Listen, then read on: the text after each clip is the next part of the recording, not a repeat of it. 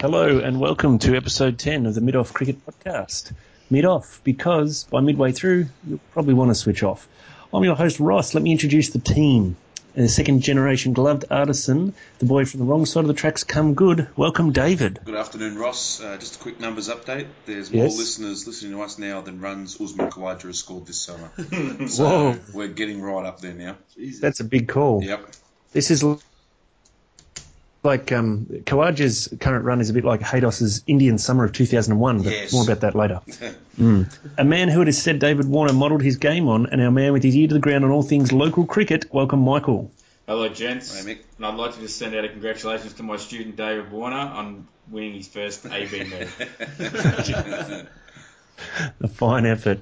Australia's number one Nathan Lyon fan and our groundskeeping guru, and the man who is the main cause of us going past 60 minutes. Welcome, Alex. Hello, fellas. Hi, Alex. And do I have a corker for the groundskeeper sure for you you this do. week? We'll be the judge of that. Just talking about listener numbers, David, going back, I had a quick look on SoundCloud, and we're up to our 10th episode, so it's appropriate time for a recap. Yep.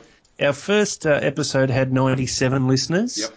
And our second episode, we dropped down to 83. And our third episode, we're down to 78. Yep. But then we started building. We had 80, 82, 83, 83 again, and then 86. Yep. But then our last episode, episode 9, we only had 77 listens. Yeah, I don't let the facts get in the way of the numbers update, to be honest with you, Ross. I think it's because Alex's groundkeeping segment went for 17 minutes. Yeah, fair enough, too. So word got around, so everyone told other people to not listen to it. So Yep, Alex they has said, gone over, well, yep. Too much Kevin Mitchell Jr. stuff. Yeah. Too much Okay. what you can and can't bring into the Oh, BCC. yes. Crockery and stuff. Any So potential or keep actual... your keep your ears peeled for a trim and very accurate and succinct is the word I was looking for. Succinct groundskeeping corner. Anyway, today we're in the Twin Studios. I'm in the Cam Bancroft Studios, and the rest of the crew are in the Scott Boland Studios. The big lug. Yeah, big lug. Oh yes. First segment is local cricket. Over to Mick for some standout performances. Alrighty, so local cricket, I've got a few different ones. I normally like to do the Premier rundown, but I'll only grab one from each of that this week. I've got a few other really good ones just from local around the park cricket. So I'm going to start off with a man by the name of Adam Eckerman. Big Eck. So old mate Adam plays for the Maipalonga Cricket Club. I hope I said that correctly. So I hope I said that correctly. I haven't got which league they're in, which is really good by me. So that's. But the reason I've got young Adam on here, he looks young in the photo anyway, is Adam took not one but two hat tricks in one innings. So he didn't take a double hat trick. He didn't take 4 wickets. He took wickets 4, 5, and 6. Yep. Then had an overspell, gap or whatever. Then took wickets 7, 8, and 9 to finish the day. So great work there, Adam, and congratulations. Well done. Also, a quick shout out to the under 18 Victorian team who won the national title and took the title away from New South Wales for the first time in 11 years. So great job to those girls. Well done. Got a quick shout out. We don't like to pump up umpires too much on this one, but we'll give this bloke a quick shout. He's from the Tasmanian. He umpires in the Tasmanian Premier Cricket League. His name's Don Heapy, and he officiated his 650th game last weekend. So great job to him. Well done. A lot of tax-free dollars, isn't it? It's a hobby. It's a hobby. Yeah, a lot of cash and ant involved there. So I'll just quickly do the number one from men's and women's Premier Cricket. We've got Ben Hutchison, took 7 for 23 from our favourite team from South Australia, Tea Tree Gully District Cricket Club. So well done, Ben. Then we've got the ladies' number one performance was Elise Villani, made 126 for the Midland Guildford Cricket Club in WA. So well done to her. Mighty Midland. So quick shout out as well. We've got from the Midland Guildford Cricket Club in WA, but in the men's, bloke by the name of Stuart Walters, who's had a bit of a purple patch at the moment. He made 95, 154 red, and 174 red in his 3 last knocks. Wow. To take him to 182 runs for the year at 164 in first grade comp in WA. So it's a pretty good effort there from him. Now, quickly we'll touch on a bloke who's a little bit closer to our hearts and a little bit closer to home. Young Shawnee Tangles McNichol from the West Ivanhoe United Cricket Club, who plays in the Kelly Shield in the NMCA. He took 7 for 15, including a hat-trick. And he actually took, when his hat-trick was, he actually took 4 and 5 balls as well. So, and a big kudos to the umpire who his hat-trick ball was an LB and he gave it. Yeah. So, big kudos to that umpire. And that is me for Around Park Cricket. Oh, good. Yeah, I actually played in that game.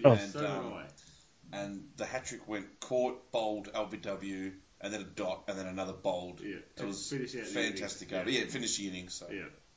And I think the umpire was under a lot of pressure to give that LBW. There was a double appeal. There was a strong, hardy one first up, and then he was unmoved. Then the next appeal went up big. And I was a bit lightheaded after that appeal. I think a little Fufu valve, I think, that was feeling that hard. Where was I feeling at the time? Square, silly, mid off. Yeah, square, silly, yeah. Yeah, some weird feeling arrangement. They're always plumb from square, silly, mid off. Oh, yeah. Ah, yes. Nothing says plumber than that. Yeah. That mid-wicket going up strong. It's got to be out. Mid-wicket loves it. Oh, for sure. Thanks for that, Mick. A comprehensive wrap-up as always. We look now at Premier Cricket, and it was day one of a 2-day fixture in Premier Cricket. And Alan Wise, the Monash Tigers player, took 5 for, and that was his 500th career wicket for Richmond. Now Monash Tigers. Yes, yeah. He debuted for Richmond in 96-97. And he played for 2 seasons in Adelaide, but he's been at the Tigers through and through, basically. He took 5 for 44, and in his 268th match, he has 500 wickets, and he just needs a handful more, 3 more, in fact, to overtake Graham Patterson, Paddo, as the club's record holder of 505 wickets. Famous name, Monash Paddo. Yeah. But it's good work by him, because he played on and off for Victoria a bit too, Alan, so he would have missed a few weekends playing for Richmond as well. So. Yep. It was a very fine effort. Big ginger. And yes, Bryce McGain played his 200th match for Paran. Jeez, I thought he would have been around longer than that. Yeah, he must have played a few others. He's about 45. Yeah. Late bloomer. Yeah. Jonah Cock. Cock. He took 5 for 21 against St Kilda, playing for the team that he plays for. You're meant to be the Premier Cricket expert. Yeah, Footscray Edgewater, of course. He's from Werribee, but I knew he was from Werribee. I just didn't realise he'd made the journey up the whatever road that is to Footscray.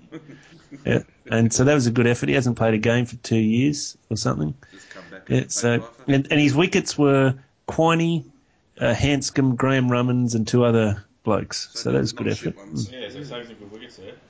Yeah. Yep, Essendon not too good. They've had to bring their third 11 in, so, that happens. Word is they're getting a few, they're going to call up a few blokes from Geelong Premier Cricket that just recently retired last year. Right, okay. Play the last few rounds. Yeah, Liam Pickering's going to come back. And our boys, the Kingston Hawthorn Hawks. The Mangoes, yeah. Yeah, the old East Melbourne crew. Not so good. They ruined it for me. Oh, sorry. I wanted to build up of how we were coming along as a powerhouse and everything was going the way of the Hawks and then just flattened me right out. Yeah. Well, they were playing Carlton and Tom Smythe made a century and Carlton finished at 6 for 327. So they're up against it next Saturday. So Sauce made a ton then? Oh, no, Smythe. No, I think Sauce had 95 in a brown paper bag. He just gave to the umps. Yeah, okay, yep. Any little dig into Carlton. And just a little note on second 11. We don't often delve into second 11 Premier Cricket, but Elias Karagiorgio. Oh, good name. Smashed up 209 not out against Dandenong. Off 207 balls, 18 fours and 7 sixes. Jeez. So, had a big day. Yeah. Yes, and there's a lot of Vic cricketers back playing in the Premier Cricket on the weekend with no no state cricket on this weekend. Yep. Stoinis was playing, and he took 3 for 49, and Dan Christian made 56 off 40 balls, and there's a bit of bit of action. Should have gone back to Premier Cricket. Yeah, maybe he'd still have a hamstring. Yeah. Anyway, that's my well put together Premier Cricket wrap. Yeah, that wasn't thrown together at all, Ross. No, that was a lot of research and preparation into that. Yes, yep. We now go to the special segment, one that has had hours of preparation put into it. It's over to Alex for groundskeeping corner. I think you've got hours put in preparation confused with the hours it's going to take to get through it. Good, that's hilarious. Although I can actually spy his page here, and doesn't look like there's a lot of notes on it, so hopefully... There's many a page. There's 6 pages here, fellas. I was hoping for brevity. 57 pages of sparse notes. Of perfect cursive script. Right, get on with it. Okay. What's essential to a game of cricket, fellas? Give us Stumps. a cricket ball. Close. An umpire, very good. Yep. A pitch. No. Grass. I don't Close. Have grass. A cricket fence and / boundary. Well, you can't have a cricket game without a cricket fence or a boundary, fellas. Oh, I'm not sure. I went to a game yesterday that didn't seem to have any fence. But anyway, continue. Oh, so what, do they hit a boundary that you get a 4? No, there needs to be a defined start and finish to the field of play. Right, okay. Will you just hit it into the next suburb and run 55, do you? No. So what I'm going to do today, fellas, is run through the many different types of cricket fences or fencing. God. So I thought this would be a bit of a mix-up from around the ground segment, which I'll get back to next episode, but I thought, that might be getting a bit samey, so we'll go on to the cricket fences. So what's the first type of... when you think cricket fences, what springs to mind, fellas? Pickets. Picket fence. Fantastic. Quintessential cricket fencing. Every club would love to have a picket fence. All your Premier stuff, isn't it? Real blue blood sort of private school. Melbourne University style. English. The jippers who frown upon the Albert ground. They have to be creams, that sort of shit. People who like prefix their name with Lord. Like Tip Madsley, Lord Tip Madsley. Yeah, Lord Tip Madsley, It was the Madsley clan. Clan Madsley, yeah. So... a picket fence, as defined by Wikipedia, is a decorative fence depicted by evenly spaced pickets attached to horizontal rails. Usually white or off-white in colour. Some even come in cream or vanilla colour. I may have made that last bit up because I find it hilarious. That was good. Also, Arctic white's pretty good. Snow white. Antique white, isn't it? Yeah, antique ice white. blast, electric for the white. more modern Chemically people. resistant white's used a bit too. And guess where the expression rattling the pickets comes from? Cricket. Picket fences. Cricket. Anyway, the picket fence is quite popular in the US, which is very interesting. For something that's almost a quintessential Americana type thing, is also quintessentially cricket. So I suppose there's not too many things that have that crossover between the US and English or cricket sort of sense. What about getting hammered drunk at a sporting contest and punching the shit out of someone? That transcends. Yeah, but they just do shots and shit over there. They're like shotties. They don't just drink a million beers. Anyway. Moving on to picket fences. Picket fences are said to be a decorative way to contain pets and children without blocking views. I found that really hilarious. Why would you write that on a... Anyway. Mostly made Someone with more time on their hands than you. Yeah, that's not many. That's not many people. Mostly in wood, guys, but can be available in PVC or polyvinyl chloride in the old money. To install a picket fence, what would you start with? We start the horizontal rails or the pickets? No, you'd start with the posts. So you usually do that by digging a hole, usually 36 inches by 12 inches. You can either do this manually or with an auger. Okay, dead end. Right. Yeah, absolute dead end. Then you add the horizontal rails to that. Make sure they're... You actually don't really need to make sure that they're horizontal at all. And then you add your picket fence. Your pickets. One by one. You can do it in a flat straight across the top, or you can do it in a... Alright, we've had enough picket fence nonsense. Come on, move on. Okay, I'll move on to the next one. I'm looking at one right now. The chain link fence. Which is sort of a more suburban type affair. You can't afford the picket fences. What do? The next level down. Your more blue-collar operators. Yeah, let's do a chain link fence. Looks far better if you paint it in white or black, but most often you'll just see it as a plain wire. It's also known as wire netting, wire mesh, chain wire, cyclone or hurricane fencing, or diamond mesh fencing. Usually made from galvanised steel or LLDPE coated steel. Not sure what that is. You didn't want to research that? No. Thank God. Yeah, good. It is made by bending wire into a zigzag pattern. You don't say.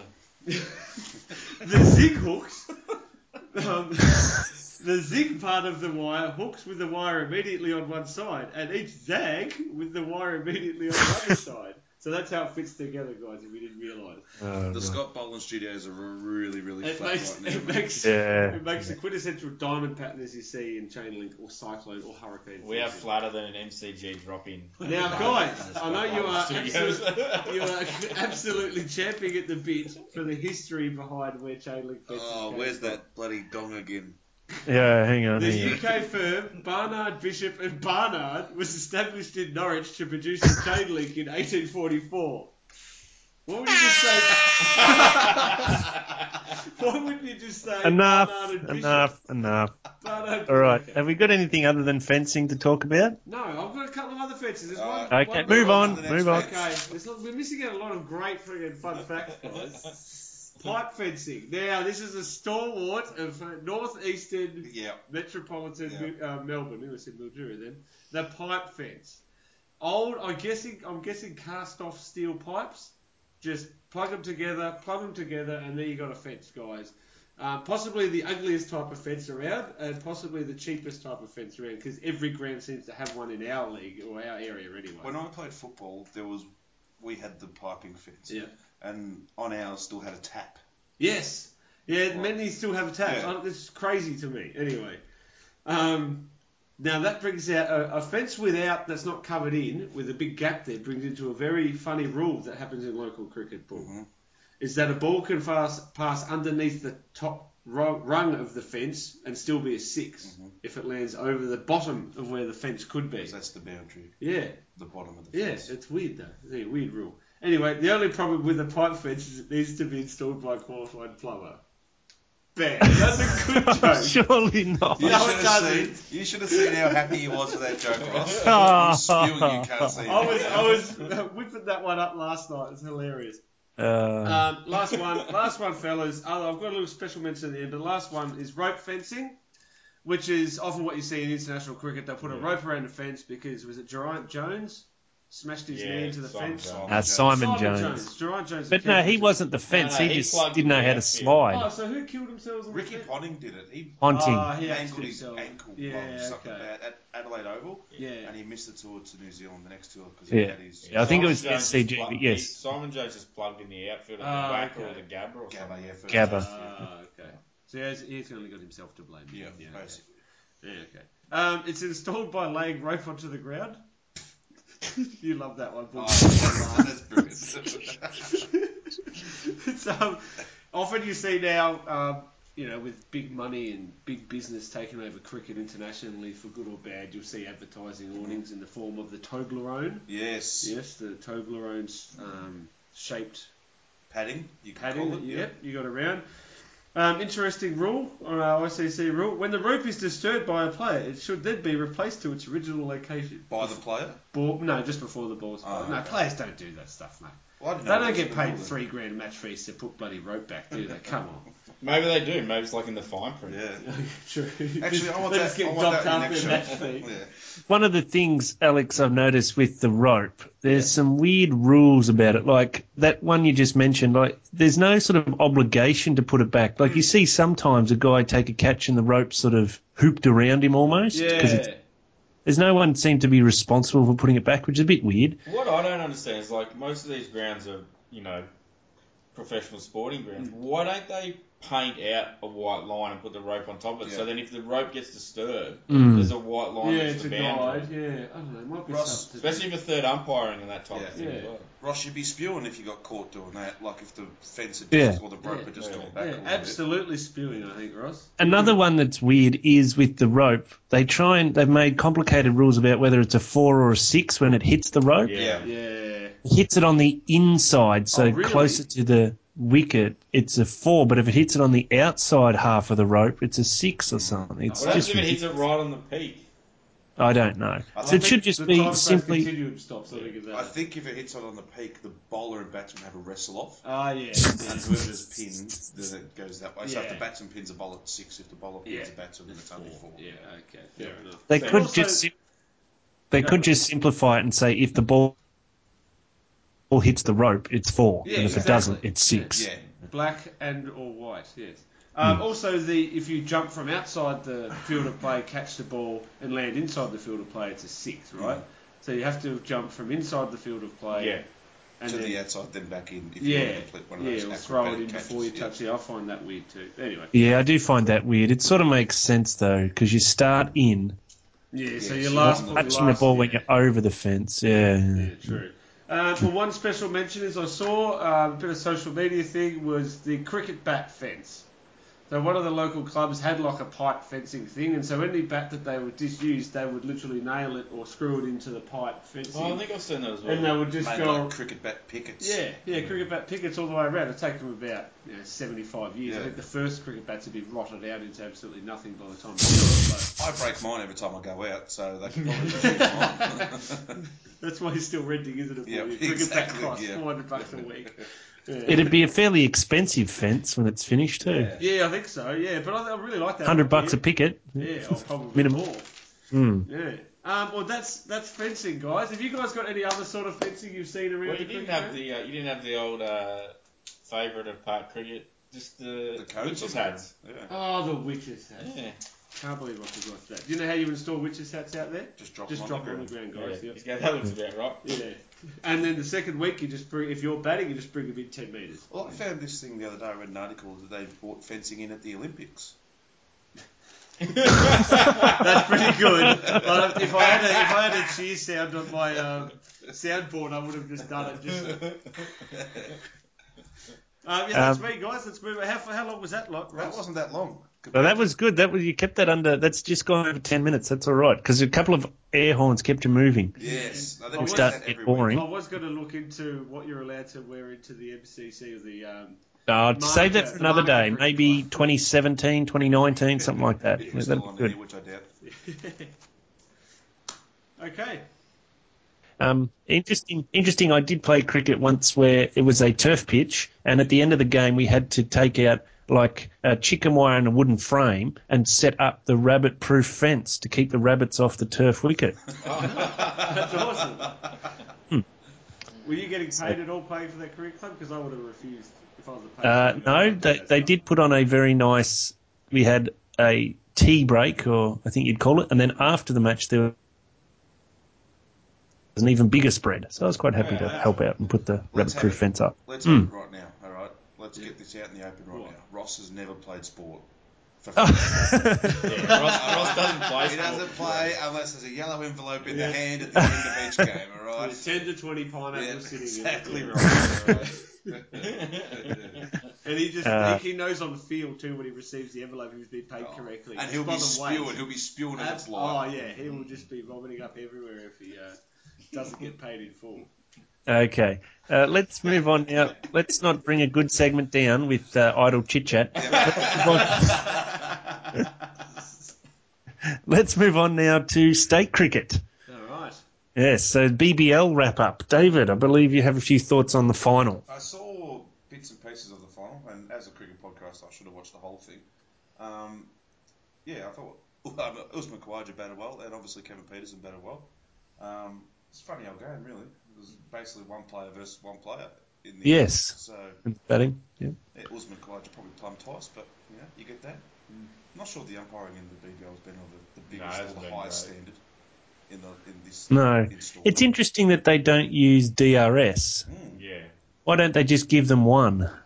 Yeah, It wouldn't waste too much. The technology, they don't want it to waste too much time. Like, but if they only have one, that's going to be a maximum of, say, bowlers are running back to the top of their mark, though. Yeah, but for a run out, they spent 57. That's a good point. In the same game, when Khawaja probably could have been given that LBW, they checked a ball whether it was a 4 or saved, and they checked that for 5-10 minutes. Yeah. Just trying to see, did he touch the rope? Rock and roll it. Yeah, it's like, well, surely you could just use DRS one time per innings. Yeah, that's a good point. You know what I mean? Anyway. Yeah, it's very true. And there's no better way to wrap up a big BBL season than to go through the Dud 11. Yes. Yes. Here, I've spent some time, and we've all had a little bit of a contribution to this. And we've got the Dud 11, then we've got the special award, the Jade Dernbach Award for the worst international signing of the season.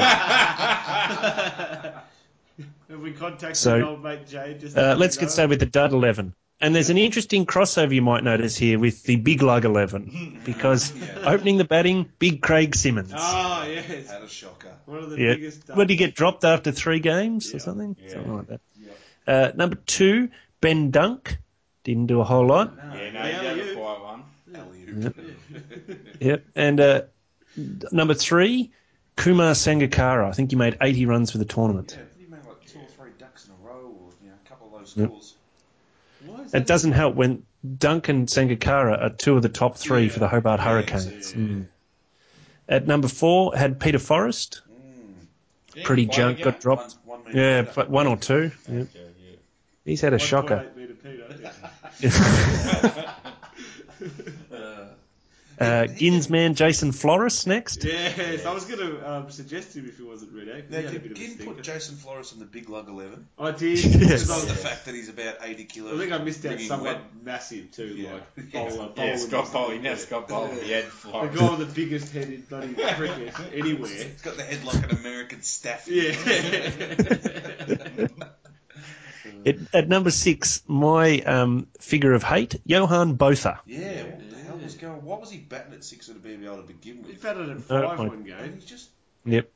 Just shocking. Sorry. He must have some really good photos of Chuck Berry or something, because Chuck, everywhere Chuck goes, he takes him with him and makes him captain and lets him bat where he wants, and so there's got to be something going on there. Yeah, it's weird. At number 7, a bloke who couldn't hit the ball and then bowled really slow, Darren Sammy. Yeah, he had a shocking tournament. I said last Absolute year I saw him stinker. play a game against the Stars, and he they worked it out. on. Yeah, they worked out he can't hit the short stuff. Yeah. So they just didn't put anything in his half, and he was terrible. Very un-West Indian of him not to be able to hit the short stuff. How do you not be able to hit the short stuff at that level? Another Hobart Hurricane too, Ross, by the way. Yeah, I know. Yeah, I think it was more that he'd mistime it and he'd get bat on ball, but he'd just mistime it, trickle away, and he might get a single. He couldn't put it over the fence. He couldn't even get a decent shot on it. I don't know. It's obviously got a lot of skills, but facing short bowling is not one of them. Number 8, James Faulkner. I think he took 1 wicket. Oh, really? He's been pretty crap this year, hasn't he? Yep. In most formats. Yep. Number 9, Trent Lawford. Shrek. Another big lug. They really didn't give him much of a run, though. They bet him too low. Yeah. The problem, but wasn't he just a top-up player anyway? No, he's in their squad.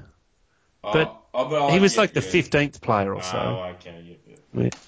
At number 10, the Gurinder Sandhu. Yeah.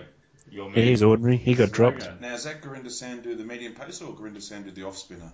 The Gurinder Sandhu, the man who backs away to square leg, facing Sean Tate. There's not Gurinder Sandhu, the man who likes bum taps from Glenn Maxwell.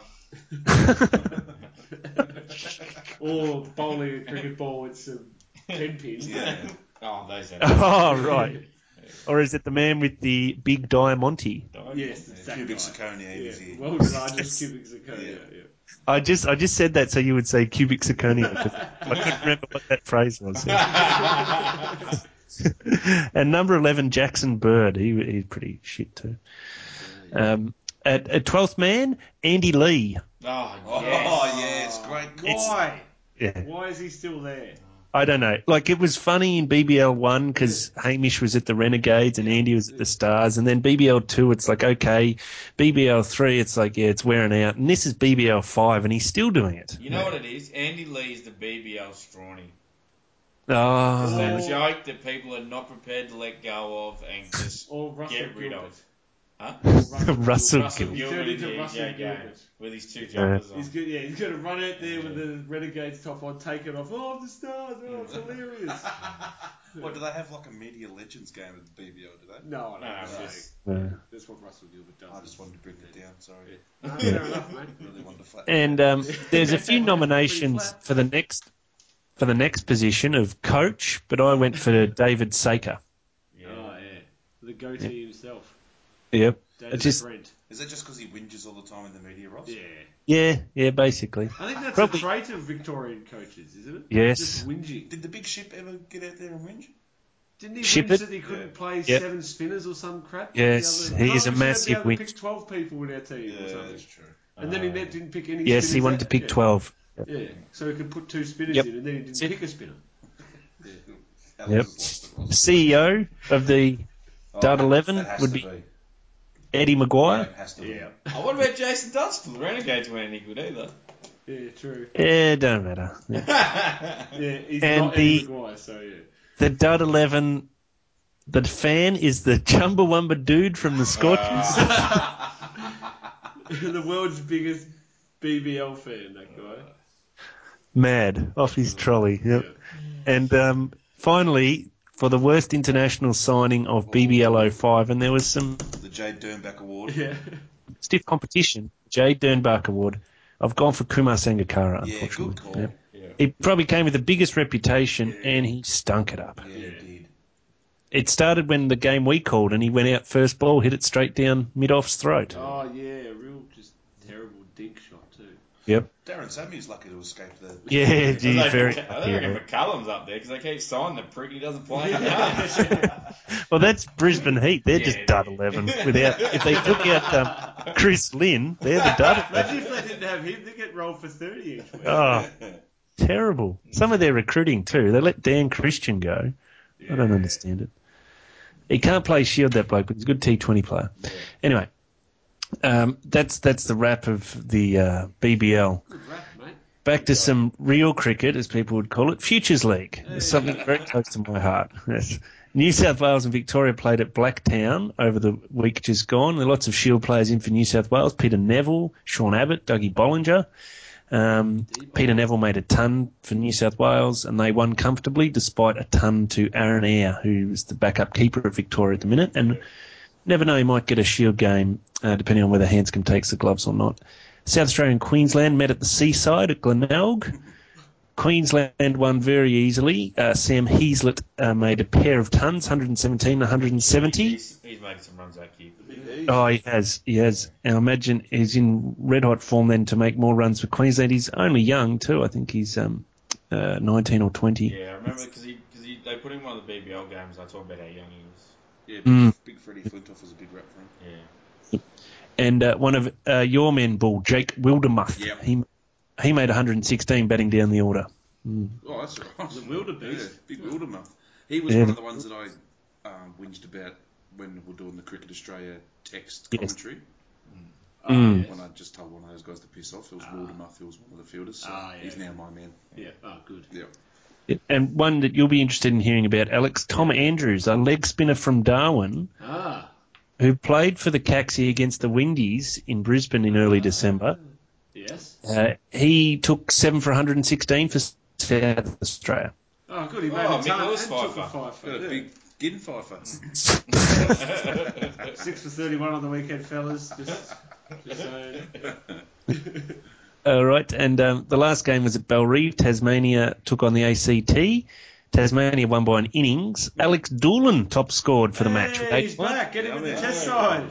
Oh, yes. We're looking for a test number 3. He actually batted 5 for some reason, which is interesting. We might have to rename our studios back to the Alex Doolan studios after his match. Yeah, fine effort. Yeah. And one of the great names in state cricket, Hamish Kingston, took a 5. Kingston Town. Kingston Pride, the mango. Kingston Biscuits.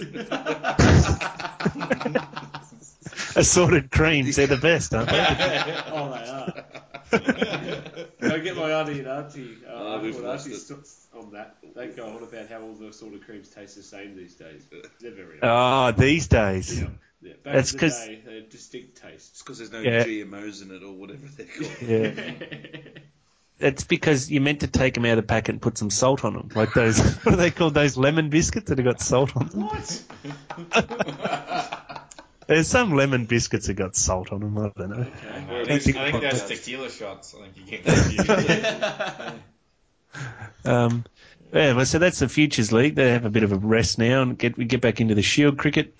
That starts on Wednesday.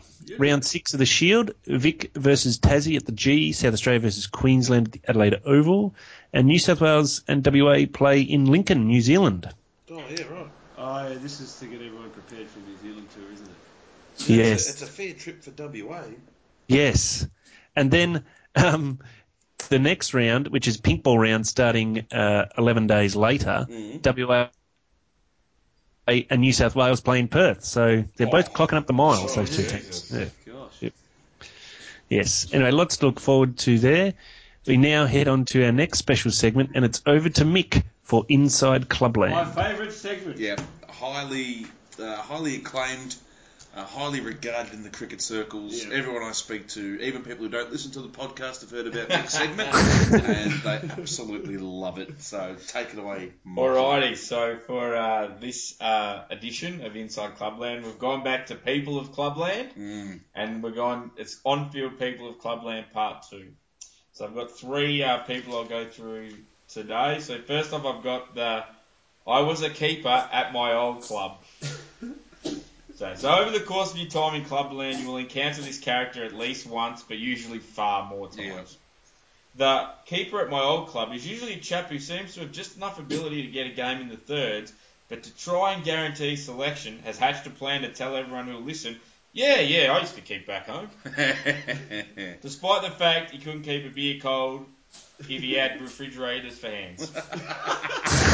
That's nearly as good as the turtle call. Turtle do it algebra. Alright. So against your better judgment, you select him in the 2s for the first game because the second's keeper is on footy trip. You smell the rot when you see him pre-game removing the tags from a brand new set of keeping pads. Yes. He then proceeds for the next 40 overs to mishandle and drop more balls than an uncoordinated porn star. Well, there's our explicit rating. Perfect. But due to the nature of park cricket, no one ever calls him out on it. No. And he proceeds to keep for the rest of the season, dropping catch after catch. Until Sorry, go. Oh, so is this the John Blowfield story? Allegedly, sorry. Continue, sorry. So dropping catch after catch until Mad Monday when he announces that he's giving up keeping next year to let one of the young kids have a go. Despite the fact he's only 23. Whilst I'll commend the keeper at my old club for having a crack at trying to guarantee selection, I recommend for everyone else out there in Clubland to choose an easier path. Yep. Be the bloke who tells awesome shagging stories. Or gets blackout drunk and pisses all over himself. Yes, that's the way to get selection. By far, both of these are less embarrassing than dropping 6 catches every week. Yes. Alright, so from him we move on to the slow quick. An individual who I've encountered on a number of occasions through my trip in Park Cricket Land, and I'm guessing a number of people listening have as well. The slow quick is a bloke who comes steaming in off a 20-step run-up, only to bowl it so slowly that you feel like a day has passed before the ball reaches you. Yes. After his first delivery, you tell yourself, keep your wits, because it's probably just a loosener. But then the second comes down, and you have enough time to do your tax return. You know this bloke is being fed income. You quickly scour the field for hidden cameras to see if James Sherry, Grant Denyer, or some other D-grade TV type is going to jump out and yell, "You're on cricket stitch-ups." When this doesn't happen, you decide to try and belt this bloke absolutely everywhere. One trait this glorified off-spinner does share with his genuine quick brethren is that he loves to gob off. Unfortunately, it doesn't have the desired effect when you're not listening because you're watching his mates search a hedge for the ball you just dispatched over his head for 6. The slow quick also loves an excuse for his lack of pace and wickets. Oh, these run-ups are horrible. Or, geez, this is a stiff breeze. Can be heard from the top of his run-up before he steams into bowl another rat-paced piece of fruit. I'm glad he went with fruit then. Yeah. The slow quick can also be found at training, bowling 2 foot over the crease trying to scare the under-14s kids because it makes him feel like a hero. When questioned about it, he can be heard saying, I never bowl him in a game, which doesn't seem relevant when he sends down 3 no balls in his first over the following week. Yes. In closing, I have one piece of advice for the slow quick. Just give it up, mate. Stick to off spin, buddy. Take up off spin or just stop gobbing off. So we move on to our third and final chat for this edition of Inside Clubland. We have the hipster. Right. Only a very recent addition to Clubland. The hipster can be found on a Saturday morning riding his 1952 Melbourne Star to the ground with his beard flowing on the breeze whilst wearing a cricket shirt and a fedora. I saw a bloke fielding in a fedora the other day. The hipster can be heard telling anyone who will listen, I was a Nathan Lyon fan before it was cool. Oh, here we go. And that he spent the previous night in Brunswick at a vegan cafe listening to poetry about the struggles of the Brazilian coffee bean farmer and how it really put his life into perspective for him. Just to keep up with the hipster way of doing things, the non-mainstream way, i.e. the hardest way possible, the hipster has taken up the game's hardest discipline, leg spin. Despite his hipsterness, which would be seen as a perceived weakness, the leg-spinning hipster takes bags of wickets, but doesn't celebrate his wickets as a protest against cricket balls being made of leather.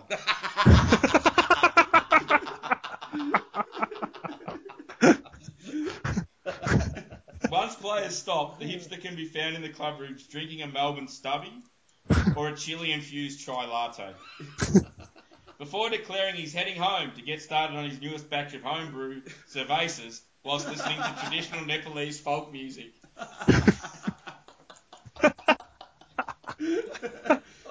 David Bull's lost it. If anything can be learnt from the past, it is that the hipster will not be a permanent feature of Clubland and will last about as long as aluminium bats or a Michael Clark retirement. And that's this edition of Inside Club. Ah, very good, Nick. As always, excellent. Brilliant. Interesting you mentioned about the hipster and their bats. I also know a hipster who plays cricket, and because it's the hipster way, his bat, he went and sourced his own willow. Yep, and he homemade it on his own lathe. Just, he's got his homebrew equipment in one corner of the shed, and in the other corner of the shed he's got his bat-making equipment, and he used string that was made from all natural fibres around the bat handle. Naturally. And he made sure that it was from a sustainable forest that he sourced the willow. And instead of oil, he used natural beeswax to coat the bat. Just to give it that finish that he's looking for. And what happened, he went out to bat with it and it broke the first time he used it. He would have been spinning. Good story and well told, Ross. Oh, yes. Can I just interject here? Here at the Boland Studios, where we can see a Vets game of cricket going just across the road. Oh, yes. During that hilarious segment, I did see one of the old fellas, a bit of a mix-up in the running between the wickets, slipped over in mid-pitch. The opposition team, whoever they are, gentlemen, have just gone, nah, we're not going to run you out, come back in your crease, mate. So, because he fell over, they didn't run him out and they could have. No. That's disgraceful. Yeah. Don't want it enough, these blokes. How are you going to win a Vets flag with that attitude? I seem to remember quite distinctly playing a game of local cricket where the two batsmen collided with one another and we ran them out. And then we got together on the pitch as one of them was being carried off and discussed, had we run out the right one? I do remember that. Folks bleeding from the face. His helmet, we're trying to get his helmet off, and we were looking at each other going, did we run him out or did we run the other one out? Oh. We get the right one? He was just noodling about the other bloke was Yes. All right. Thanks for that, Mick. That was very, very good as always. We move now over to women's cricket, and it was good to see the WBBL final played as a curtain raiser to the BBL final, and the Sydney Thunder did the double, winning the men's and the women's. Yeah. Fine effort there. And the women's T20 series is currently on, Australia versus India. They've just won, actually, the Southern Stars. They just won the last game. Yeah. But they've been shocking, the Southern Stars this series. They haven't been great. I did watch a bit of the first game on Tuesday. India had some impressive bowlers, I noticed. Quite tall bowlers. It struggled quite a bit. And they could certainly hit a long ball, the Indians. Yes. And Australia, I think, took 7 wickets in the last 5 overs of today's game. Right. India were cruising at 3 for about 100 and they only needed 130 and they got bowled out. There's a few suspect shots too, just girls throwing their wickets away. There's a few park cricket dismissals in there. Yeah, slogging across the line and stuff. Yeah, straight up in the air, top edge style. Yeah. I see. Well, that's the way the cookie crumbles. Yes, they do. Canberra on Tuesday, and then Hobart Friday and Sunday. Yeah, cool. So, yet to see whether Channels 9 or 10 are going to pick them up and put them on TV, but wait and see. Huh? Yep. I wouldn't be holding my breath. No. There's no other cricket in Australia. All the international cricket's gone. The Australian men's team will be in New Zealand, but so there's dead time there. Obviously, they won't show it then because Channel 9 or 10 have a history of when there's no cricket on to be able to. I'd say as of today, they'll put their microphones in mothballs and say we're done. Yep. Anyway, that's the way it goes. I really think on a picture, Cricket Australia should look at reclaiming February as a cricket month by getting more cricket on TV. Anyway, the NRL, Auckland Nines, and their other pre-season stuff's all on Foxtel. All the AFL pre-seasons on Foxtel, even though they both start in February. There's nothing on free-to-air TV. Yeah. I think it's opportunity missed. Play some Shield games. Yeah, look, just put on the Saturday or the Sunday of the Shield game. Yeah. It makes, But these particularly these 2 ODIs coming up in Hobart, they're Friday and Sunday. Yeah.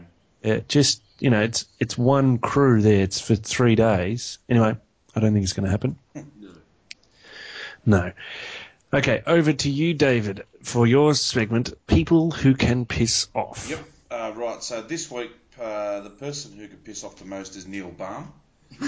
He was on SEN during the week and he was whinging about all the advertising that Channel 9 do for their new shows during the cricket coverage. A fair enough gripe if you're just a member of the Joe Public. But here's my understanding of the way advertising works on television and the way it filters back to clubs. And obviously, feel free to tell me if I'm wrong, which I'm very unlikely to be. So my understanding of it is companies pay TV stations to advertise their product. Yes, right? correct. So whoever tick so far, company goes, right, there's the cash, let people know about it. Yeah. So what happens is companies pay more for the more popular time slots. Correct too. Right. Yes. So that's where the more way. people are watching. Correct. Yes. So the more popular time slots cost more. Yes. TV stations then advertise their own shows. Yes. At popular time slots. Yes, the best time slots. The best time slots. To get people to watch the show. Yes. So they can then demand more money. Yes. From the people they're advertising for. Yes. Right? TV stations then pay lots of money to cricketing governing or sporting governing bodies. Yes. For the right to show their sport. Yes. What happens then? Yes. Is that money filters down from the governing sporting body to the clubs who play that sport, which Neil Baum is a beneficiary of. Yes. He's the director of coaching or something at Collingwood Football Club. Yes. Right? So he's getting this money from the $1.4 billion that the Channel 7 have paid for the AFL rights. Yes. Right? Yes. He's getting some of that cash. Yes. There's an old saying. There's an old saying, brother. Don't bite the hand that feeds you. All right? If you want to get on radio and whinge about all this advertising going on, just say we don't want the money. Exactly. Anyway, that's my gripe with Neil Baum. In fairness to Neil Barn, but the ads in the middle... They're shocking. No, but the ones in the middle of an over... That's just ridiculous. But it's a business. Yeah. It's not, But in the middle of an over, but after 3 balls. And like Paul said, if you're part of the greater Joe, Joe Public. Yeah, that's right. Then you can have a gripe about it if you're just us. Yeah, we don't get much out of that money, do we? Nothing. Yeah, exactly. Not a shekel. Not a shekel makes its way down to us. Not one halfpenny. A threepenny bit? Yeah, no, not even a threepenny bit, Ross. It's with a heavy heart I have to piss these two people off. Yeah. Friends of the show. Some might even say members of the show. Right. All right. Keros, you've got to piss off, mate. I'm telling you right now. I like how it's debatable whether Ross is a member of the show. Your behaviour on Australia Day, mate, is unacceptable. All right? And you've made it hard to party at the Smith Man abode from now on. I won't go into the details, but I'm spewing that what's happening is happening. All right? The next person has to piss off is Mick. For spilling Coca-Cola on my carpet during the pre-show, mate. Right, so you can piss right off as well. We're going to see the stage right now. The ants are bloody circling. That's how you get ants. It's a schmozzle. The very fabric of this show is breaking down. Luckily, I've got my great segment to keep everyone together. And I'm spewing about that too. Anyway, that's people who can piss off. Oh, excellent. Thank you, David. As always, hard-hitting and thought-provoking. Yes. A worrying trend. The best news I have today is that on my little rundown sheet, which I know none of you read, it's got your segment to finish at 50 minutes, and we've just ticked over 51 minutes. So there you go. So I do read the segment sheet, mate. I made sure it got done quickly. I added some hilarious gags to it late last night, so I do read it. Oh, yeah. I then deleted all of them. I just want the listeners to know, Ross, this is the first time I've ever written anything down for a podcast about. Sorry. Luckily, I'm sitting down. Otherwise, I would have fallen. Because usually it's just me getting blackout drunk during the show. All right, it's now time for Australian national team talk, and I'm going to open up with both barrels here. Ooh. The selectors have gone mad. Yes. What type of mad, Ross? They've gone mad, John Inverarity mad. Let's recap a story from Dirk Nannes from the Inverarity era. He played his only ODI, Dirk Nannes, against Scotland in 2009 and was told by the selectors that was so they could have a look at him prior to the 2 T20s versus England. Right. Then Dirk Nannes said someone else, I can't remember who he said, played the 2 T20s against England because the selectors said they wanted to see if he was right for the ODIs versus England. If you can follow that, you're doing well. My message to Rod Marsh, Mark Waugh, and whoever else is in the NSP, pick the best bloody players for that format in that format. Yes. If you think a new player is in the best 11 at the expense of an experienced player, that's fine. It's your job to do that. Yes. Right, Adam Zampa is playing ODIs in New Zealand, and they said it's so they can see if he can play in the World T20. Yes. What haven't they said enough? 20. If you want him to play T20, play him in the 3 T20s currently going on. Didn't they pick Boyce? Yes. Yeah. But then they didn't play him. I think they pick a Boyce because they want to see how he'll go in the next one-day tour in the West Indies. I think they want to see how he'll go in the Ashes next time. So they picked him for these Yeah. T20s. Yeah. Just to get a look at him. Yeah, just get a look at him international cricket. Yeah. See how we go in the long format by playing him in the shortest format. Yeah, this is not the selector's fault, but this is ridiculous. Overlapping tours. Who they got organising the tours at Cricket Australia? Dean Wallace? Any chance to get that in? Hey, a little plug. Yeah. Smith, Warner and Wade flew to New Zealand yesterday Yep. to get ready for the 3-game ODI series that starts on Wednesday, meaning they'll miss today's game, the 3rd T20 game against India. Goes to show you how much the Cricket Australia care about these 3 T20s. What are they doing, though? We've got to play a World T20 in March. Yeah. We haven't played a T20 game for an eon. Yes. We've got 6 of them in the 6 weeks before this tournament. 3 against India at home and 3 against South Africa in South Africa right at the end of Feb, start of March. why would you not want to have your 13-man squad play all 6 of those games together? Yeah. Instead, there's been 6 changes or something from Tuesday's game to Friday's game, and another half a dozen tonight. Cameron Bancroft is keeping for Australia tonight. Yeah. That's a bit of throwing all the names up in the air and trying to catch one and then going, oh, good, This will do. Yeah. Ridiculous. It is a bit silly. Stupid. It's sort of... Pick your best... lacking in logic. Oh, It's a bit sort of making a mockery of the Australian side, then the way they're sort of treating it. It's Yes. no longer a pinnacle to play for Australia now. Anyone can get a game because they want to have a look at everyone. yeah. They don't This care about winning it. Yeah. This have a look. It's nonsense. Yeah. It's tanking. If you think this bloke can play him. And if that means someone else misses out, well, then you thought he's better. That's fine. Isn't it their job to go around to List A cricket and state cricket and have a look at them there? Yeah. Yes. Isn't that the job that they're doing? Yeah. Yeah, You they couldn't have a look at them in the 18 BBL games or whatever it was. Exactly. It's just stupid. And if you think Zampa should be playing T20 ahead of Boyce, play him. Yeah, Drop Boyce and play Zampa. Direct. Just frustrating. You okay, mate? Yeah, I'm all right. You seemed beaten after that. Yeah. It took a lot out of you, mate. Yeah, it did. And players resting is bullshit. Oh, he's gone the curse. He is Well, upset. Is this the second barrel going off? Yeah, this is the second barrel. Pow, yeah. The Australian cricket team has hardly played. They didn't tour Bangladesh. Yep.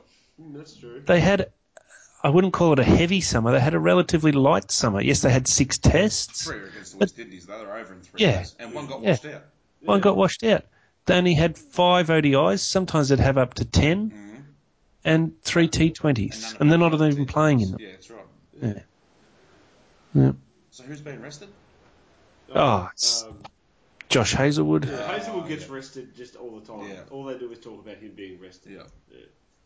Yeah. Maybe he's got chronic fatigue or something. No, it's because he bowls a heavy ball. He's doing more work than all the other bowlers. That's right. Yeah, he's got a heavier ball in his hand. Yes. It's better than one of those guys that... I'm just not going to Go on. That's my take on what's going on in the Australian national team at the minute, and it's typified by Khawaja. What was going on there? Yeah, how could you not pick him? Strange, isn't it? Yeah. You know what'll happen to you? He'll come in tonight and make a boatload and embarrass them. Yeah. Exactly. Or even worse, he'll make none and prove them right. Yeah. Yeah, well, And he's not going another to make point- 20 and everyone go, that was okay. Yeah. Another point raised by Dean Jones the other week. You're lighting that I yourself agree with that guy. The selectors have got it wrong, haven't they? The 3 ODIs against New Zealand. Yep. They start on Wednesday, February 3rd. They announced the squad for them on Saturday, January the 21st. Yeah, right. There's a bit of cricket to go in between that time. Yeah. What was the point? Naming the squad that early? Why couldn't they have named the squad today Yeah. But what I don't or get, yesterday? Yeah, what I don't get too is that if playing in New Zealand is just like playing in Perth. So, like, it's just like, it's not that far away. So why do you have to name a squad 2 weeks out? Why can't you name it like... Yes. Yeah, like you said, like name it today. Yeah, so we've got a test. Yeah. Why side does in Smith and WA? Warner that? Why can't they have a hit and giggle in this T20? Because that's all the T20 is. Yeah. And get on a plane late tonight and be in New Zealand by 3 o'clock in the morning and go to bed. Well, they're in the nets to some swing bowlers at the moment, now. That's But what they it's- need to go it's just over, like like- midnight net session. It's not like New Zealand's like the West Indies. Or England. Yeah, Like, it exactly. is literally Yeah. like the same distance to go from Sydney to Perth, basically. Yeah. Like, why do they have to be doing, like, why do they have to do... And if you're going to go to this extreme to get rid of, like, to rest these 3 blokes, as well as Finch getting injured, so there's 4 blokes out of that side, why don't you get a keeper? Like, don't get Bancroft who's a pretend keeper. Actually get a keeper to play. Yeah. Like, and get players to play and replace them properly. Just, like you said, it's just treating... The fact that proves they don't even care about T20 unless it's a big tournament was proven on Monday night when there wasn't an international T20 player of the year because they hadn't played enough games Yeah, played one at the game Allen or Border whatever. Medals. They couldn't give out a trophy for it. Yeah. It just shows it's a format they don't care about. Yeah, exactly. Nick's lost it. Although, can I be playing devil's advocate here for a little bit, though? Australia have been notoriously good at preparing for World Cups. Or whatever this is called, T20 World, or whatever it's called. T20 Cup, I can't remember what it's called. Anyway, so they do often experiment with the one day side leading up to a one day World Cup, and we won the last one. We've won 1 million of them. So I don't know. Maybe this could all come good, and they get to see everyone and go, okay, Tate's still crap. It was crap 7 years ago. He's crap now. Okay, get rid of him. No, we learnt that good tick. Okay, scrub him off the whiteboard. And then move on to someone else, you know. This sounds like left-wing rational thinking here, mate. This sounds like going on here. Yeah. Well, one-day cricket's a format that we're good at. Yeah, I know. Yeah, exactly. So you can't afford to experiment a little bit because it's a format we're good at. Yeah. T20, we're not good at it. Yeah, I know. I totally agree with you. But I'm just thinking, they do sort of do these weird things leading up to tournaments. So we'll wait and see. I definitely don't think 6 changes each game is a good idea. Maybe 2 or 3. Bring in Zampa or something and have a look at a young kid like they did the other T20 Worlds with what's the guy, the Victorian League? Muirhead. They tried him, you know. Yeah, problem is Warney hasn't endorsed Zampa. Oh, yeah, true. So he can't be anywhere near the international side. Yeah. You've bloody smashed the hornet's nest open here, Ross. Oh, yeah. We thought you were angry. Jesus. Yeah, well, anyway, that's my devil's advocate for the week. Yeah, so good. It's called the World T20. Oh, sorry, mate. Yeah. T20 Worlds. I prefer that sounds better, the T20 Worlds. Rolls off the palate a bit better. It's like when you go to the Swimming Worlds or something. You know? And I would say that Australia might have won the last World Cup, but I would say that's only because it was in Australia. I don't think they'll win another one for a while. They can't win outside Australia. Except all the other times they have. No, currently Australia have only won overseas tours since 2007 when all the players retired. They've won in Sri Lanka once, and they won in South Africa a couple of times. They've won in England last series. They didn't win the series. Yes, they did. We won the Ashes. No, the talking about Oh, ODI? the ODIs. Yeah, we won the ODIs. Yeah, but I'm talking about big tournaments. Oh, tournaments. Anyway, sorry. Yes, you're right. But I was getting a bit confused. I just, like the last World Cup 2011, they were terrible. Yeah, anyway. I think things we get loose perspective on how good the Australian team is because they're really good at home. Yeah. Exactly. And the last World Cup was a good example of that. We smashed it because we're at home. Yeah. Anyway, not to put a damper on the other things you have said. Now, right, mate, I'm used to it anyway. Yeah. It's now time. Well, no, it just made me think of that when you said we're good at one-day cricket. I was like, yeah. But I think playing at home papers over some of those cracks in the last World Cup. Yeah. It's now time for my special segment on Forgotten Cricketers. Yes. This week it's Luke Pommersbach. The Plum Noisette. I've forgotten about the segment. Yeah, same here. Yes, so it's relatively new. He debuted for WA back in 2007, and he was a Bradman Young Cricketer of the Year in the following season. Had an unusual debut for Australia, if you recall. Oh, did he? We was just at the ground or something and got called up, didn't he? Yes, Australia playing a T20 against New Zealand at the WACA, and he was there as a spectator.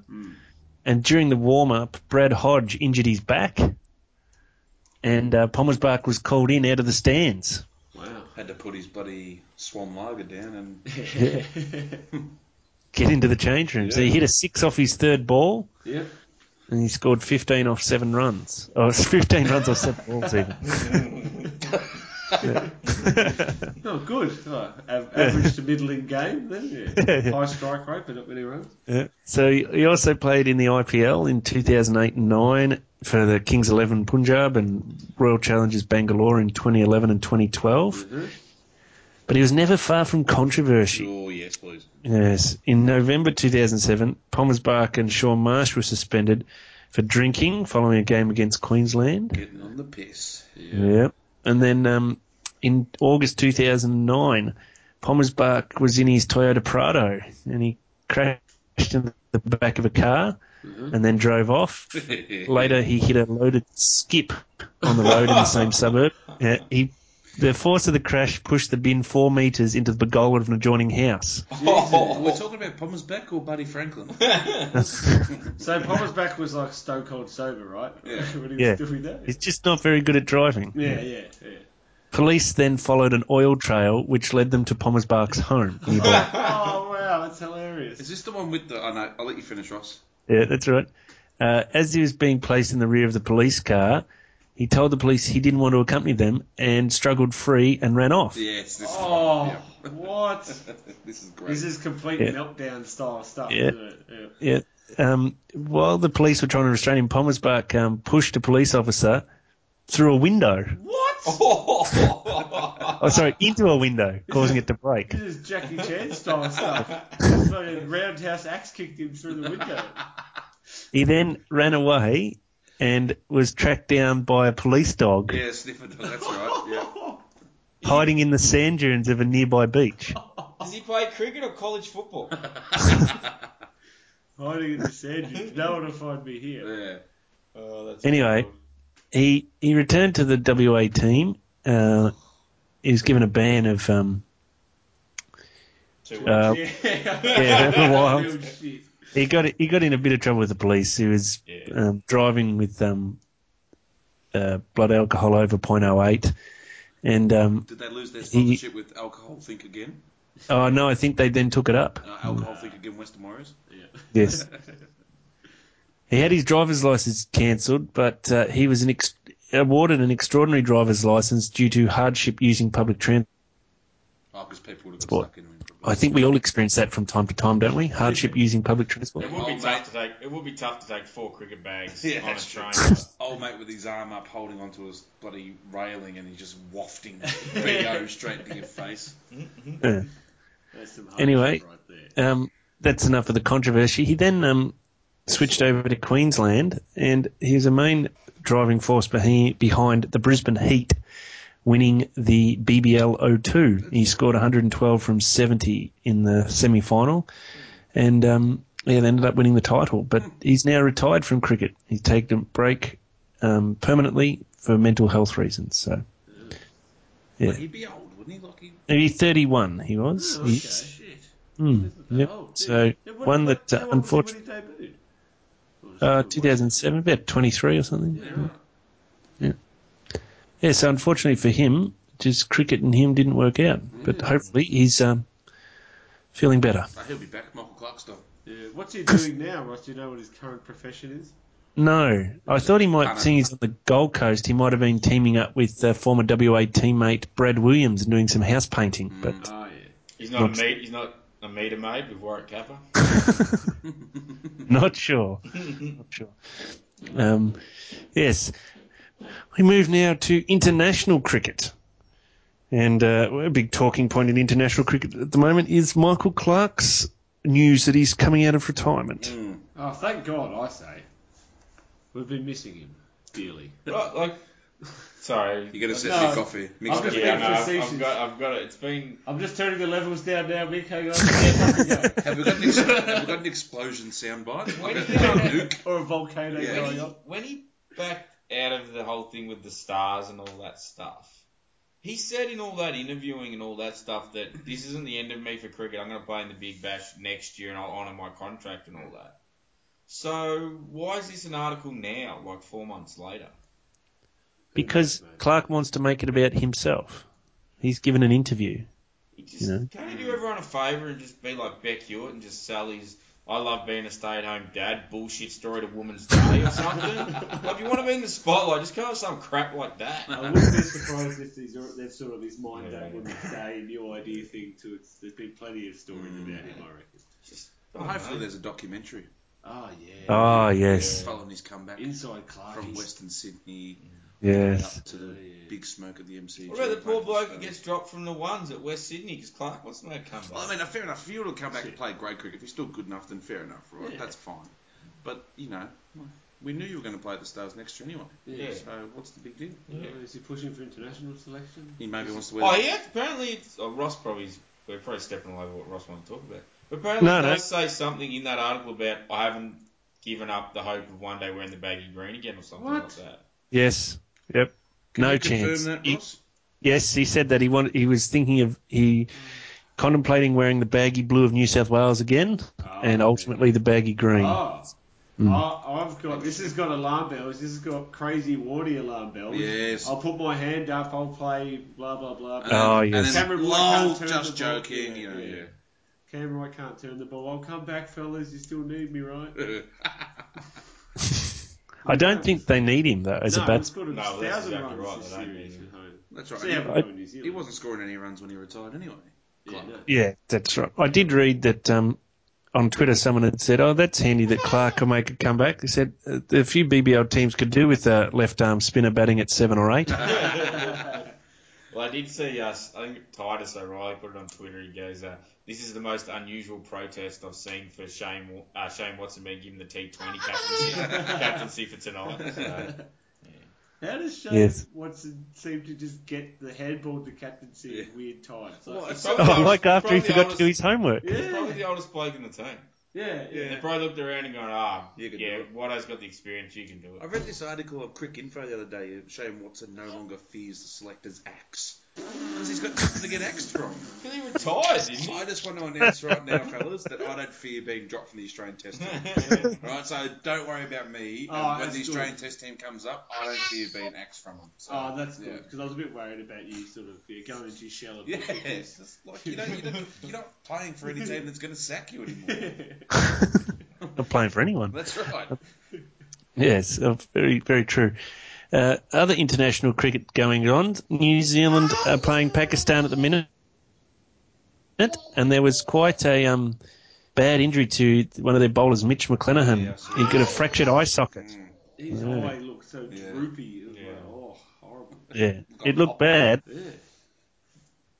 Yes. But he tweeted out that he was alright, I think. So. But that was top edge through the helmet too. Through the helmet grill. He wore an old style one, not the new ones where the ball can't go through with a double wire on the top. Yeah, of course. He had an old style because apparently some people can't see through them. Oh, right. So should the umpires be checking that, much like they always check Shaun Marsh's flaps? Maybe. Yeah. But they only check Shaun Marsh because he has a history. Yeah. Oh, he has flap issues. Yeah.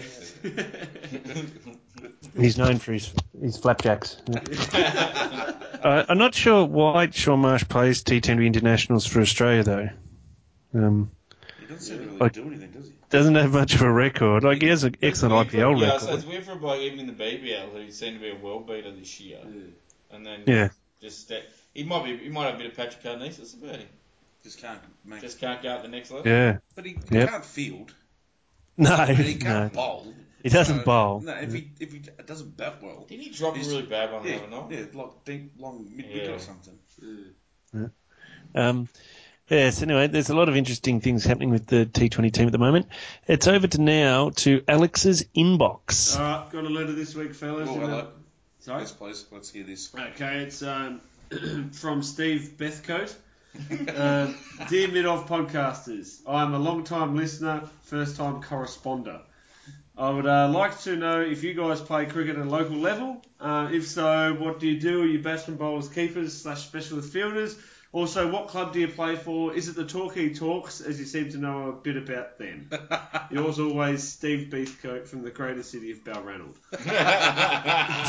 So, I guess we should run through everyone what we do, where we play. You can kick us off, Alex. All right, well, I play for the West Ivanhoe Roosters. I'm in the NMCA, Kelly Shield. I'm a leg spinner and a terrible batsman. And a terrible slip fielder. I always field there for some reason. Over to you, Mick. So I also play at the West Ivanhoe United Roosters. I'm the second 11 captain. I'm a hard-hitting, not very long batting opener, and I am an off spinner. I play West Ivanhoe Roosters with these boys. I opened the batting in our first 11. I should mention the first 11, didn't he? No one else mentioned that. Former keeper, current not so good spinner. Yeah. Field okay. Boring as batshit when I bat, but get the job done occasionally. Yeah. Ross? I feel like this is going around the circle at Alcoholics Anonymous. I play local cricket. What do you play for, mate? Well, you see, I'm no longer an alcoholic. I've given up cricket. No longer cricket. It's been 4 years since I played cricket. You got your 4-year badge. Everyone's meant to give me a round of applause now, aren't they? So not pulling it on for the CCCCC? No, the CCCCC aren't seeing, so... I heard there wasn't enough enough shekels involved to get right. Oh, that old joke. He just did his hand, the grasp of the envelope, but it didn't weigh heavy enough. So no. He would have been spewing when it wasn't coming through. Oh, yeah, he would have hocked his guts up all over the place. Yeah, there wasn't enough money in that envelope. All right, we move on now to listener feedback. Yes. And over to you, David. Thanks. So you might remember, anyone who listens to it, which let's be honest, everyone does, because what else is there to do? We had a floppy 11 last week, or last podcast, and we had some feedback from Jimmy Grant. He said, "Hi guys, loved your floppy 11 yesterday. I noticed they were all Australian, so I thought I'd come up with a world floppy 11 for them to play against." So in batting order, this is Jimmy's side. Sanath Jayasuriya, Richie Richardson, definitely loved the flop. King of the floppy. Big Arjuna Ranatunga. Yeah, he did love the floppy. I think because a normal hat wouldn't fit his head. Scott Styrus. Billy Ray. Yes. And everyone's favourite underachiever, Cal Hooper. Yeah. He's a massive underachiever. I always thought to him and Phil Simmons were the two blokes who could have got a lot more out of themselves, but never did. Hooper bowling the straight ones. Yeah. Batting at 6 and in control of all the money for this side is Chris Cairns. Allegedly. Jack Russell, wicketkeeper, that's a no-brainer. Anil Kumble. And his compatriot Harbhajan Singh. Oh, really? Never not wore a floppy. Yeah, no, he always does wear a floppy. Always wore a floppy. Then we have Alan Donald, White Lightning. Sure does. Yes, love the floppy too. And then White Floppy Lightning. Yes, White Floppy Lightning. Then Rawalpindi Floppy Express Shoaib Akhtar. Yes. We want the green floppy. Yes. We have the 12th I seem to remember him in the '99 World Cup wearing a giant lime green floppy. Yeah, it was massive. It was like one of those ones you used to get the blow-up ring. And you had to put the hat over the top of that, and you had like. Have you never seen these? No. Oh, you do yourself a favour. Okay. Look it up. It's like a sombrero. Yes. Lime green sombrero. 12th man's Paul Adams. Frog in a blanket. Yeah. Just a few things, maybe a few notables that we've missed out. Sachin Tendulkar used to love to wear a floppy hat. Can you think of any others, Ross? One of the Indian players. I'm not sure if it was Ravi Bumrah or someone else was wearing. And favourite bowling action. Arms so stiff they couldn't possibly bend. I think my man Charles Langeveld used to like a floppy too, and Andre Nell from the South African cricket side. Oh yes, he's that sort of dickhead who would. Allegedly. He is a dickhead. There's no allegedly about it. Fact. So thanks, Jimmy, for your feedback there. Sorry, I forgot to mention the captain and fitness coach would be Arjuna Ranatunga. Yes. As well. From memory, old Sir Richard Adler used to like a floppy, didn't he? From old photos I've seen him in. I might be wrong, but potentially. We always are wrong. What do you make of that bloke for India, Bumrah, and his bowling action? I don't think I've ever seen anything like it. I haven't seen a bowling action where the non-bowling hand is a fist, not an open palm. It's like he's punching the air with a straight. It's like he's trying to spoil. He's like a full back trying to spoil the ball out of the as he comes into a bowl. It's weird.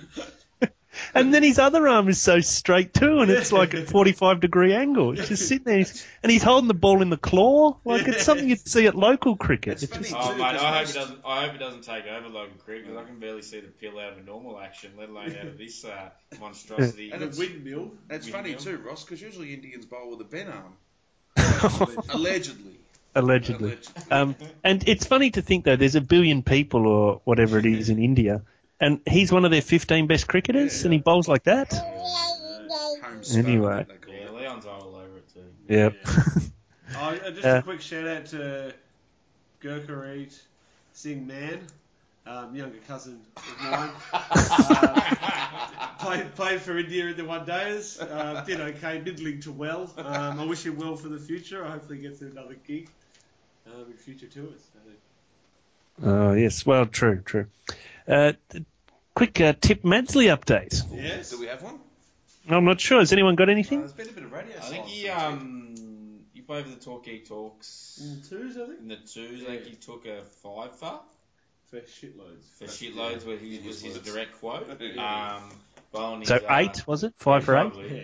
Bowling his left arm pies or whatever it is. Is he bowling spin? I think he was coming off the long one. Last time we spoke to him, he was bowling his left-arm mediums in the ones, so he's obviously been dropped down to the twos for obviously not training because he had to put up a fence. But and I think he made about 15 off 6 as well. But the highlight of his correspondence with us is that Gary Ablett Sr. was playing in the thirds at Torquay over the weekend. I think that took up most of Tim's story that he was telling us about Torquay Talks. Yes, fair enough. All right, well, thanks, guys. This has been the Mid-Off Cricket Podcast. We're on all major social media and podcast platforms. You can find us on iTunes, on SoundCloud, Facebook, and Twitter at Mid-Off Cricket, and also on the Inside the Crokenbush website. Our next podcast will be in a fortnight when Australia and New Zealand meet in the first test in New Zealand. We'll have plenty more international cricket, local cricket, Premier cricket, and state cricket. Until then, it's bye for now. Thanks for listening. Thank you. See ya, guys. Bye. I'll spew See ya. Bye. for you.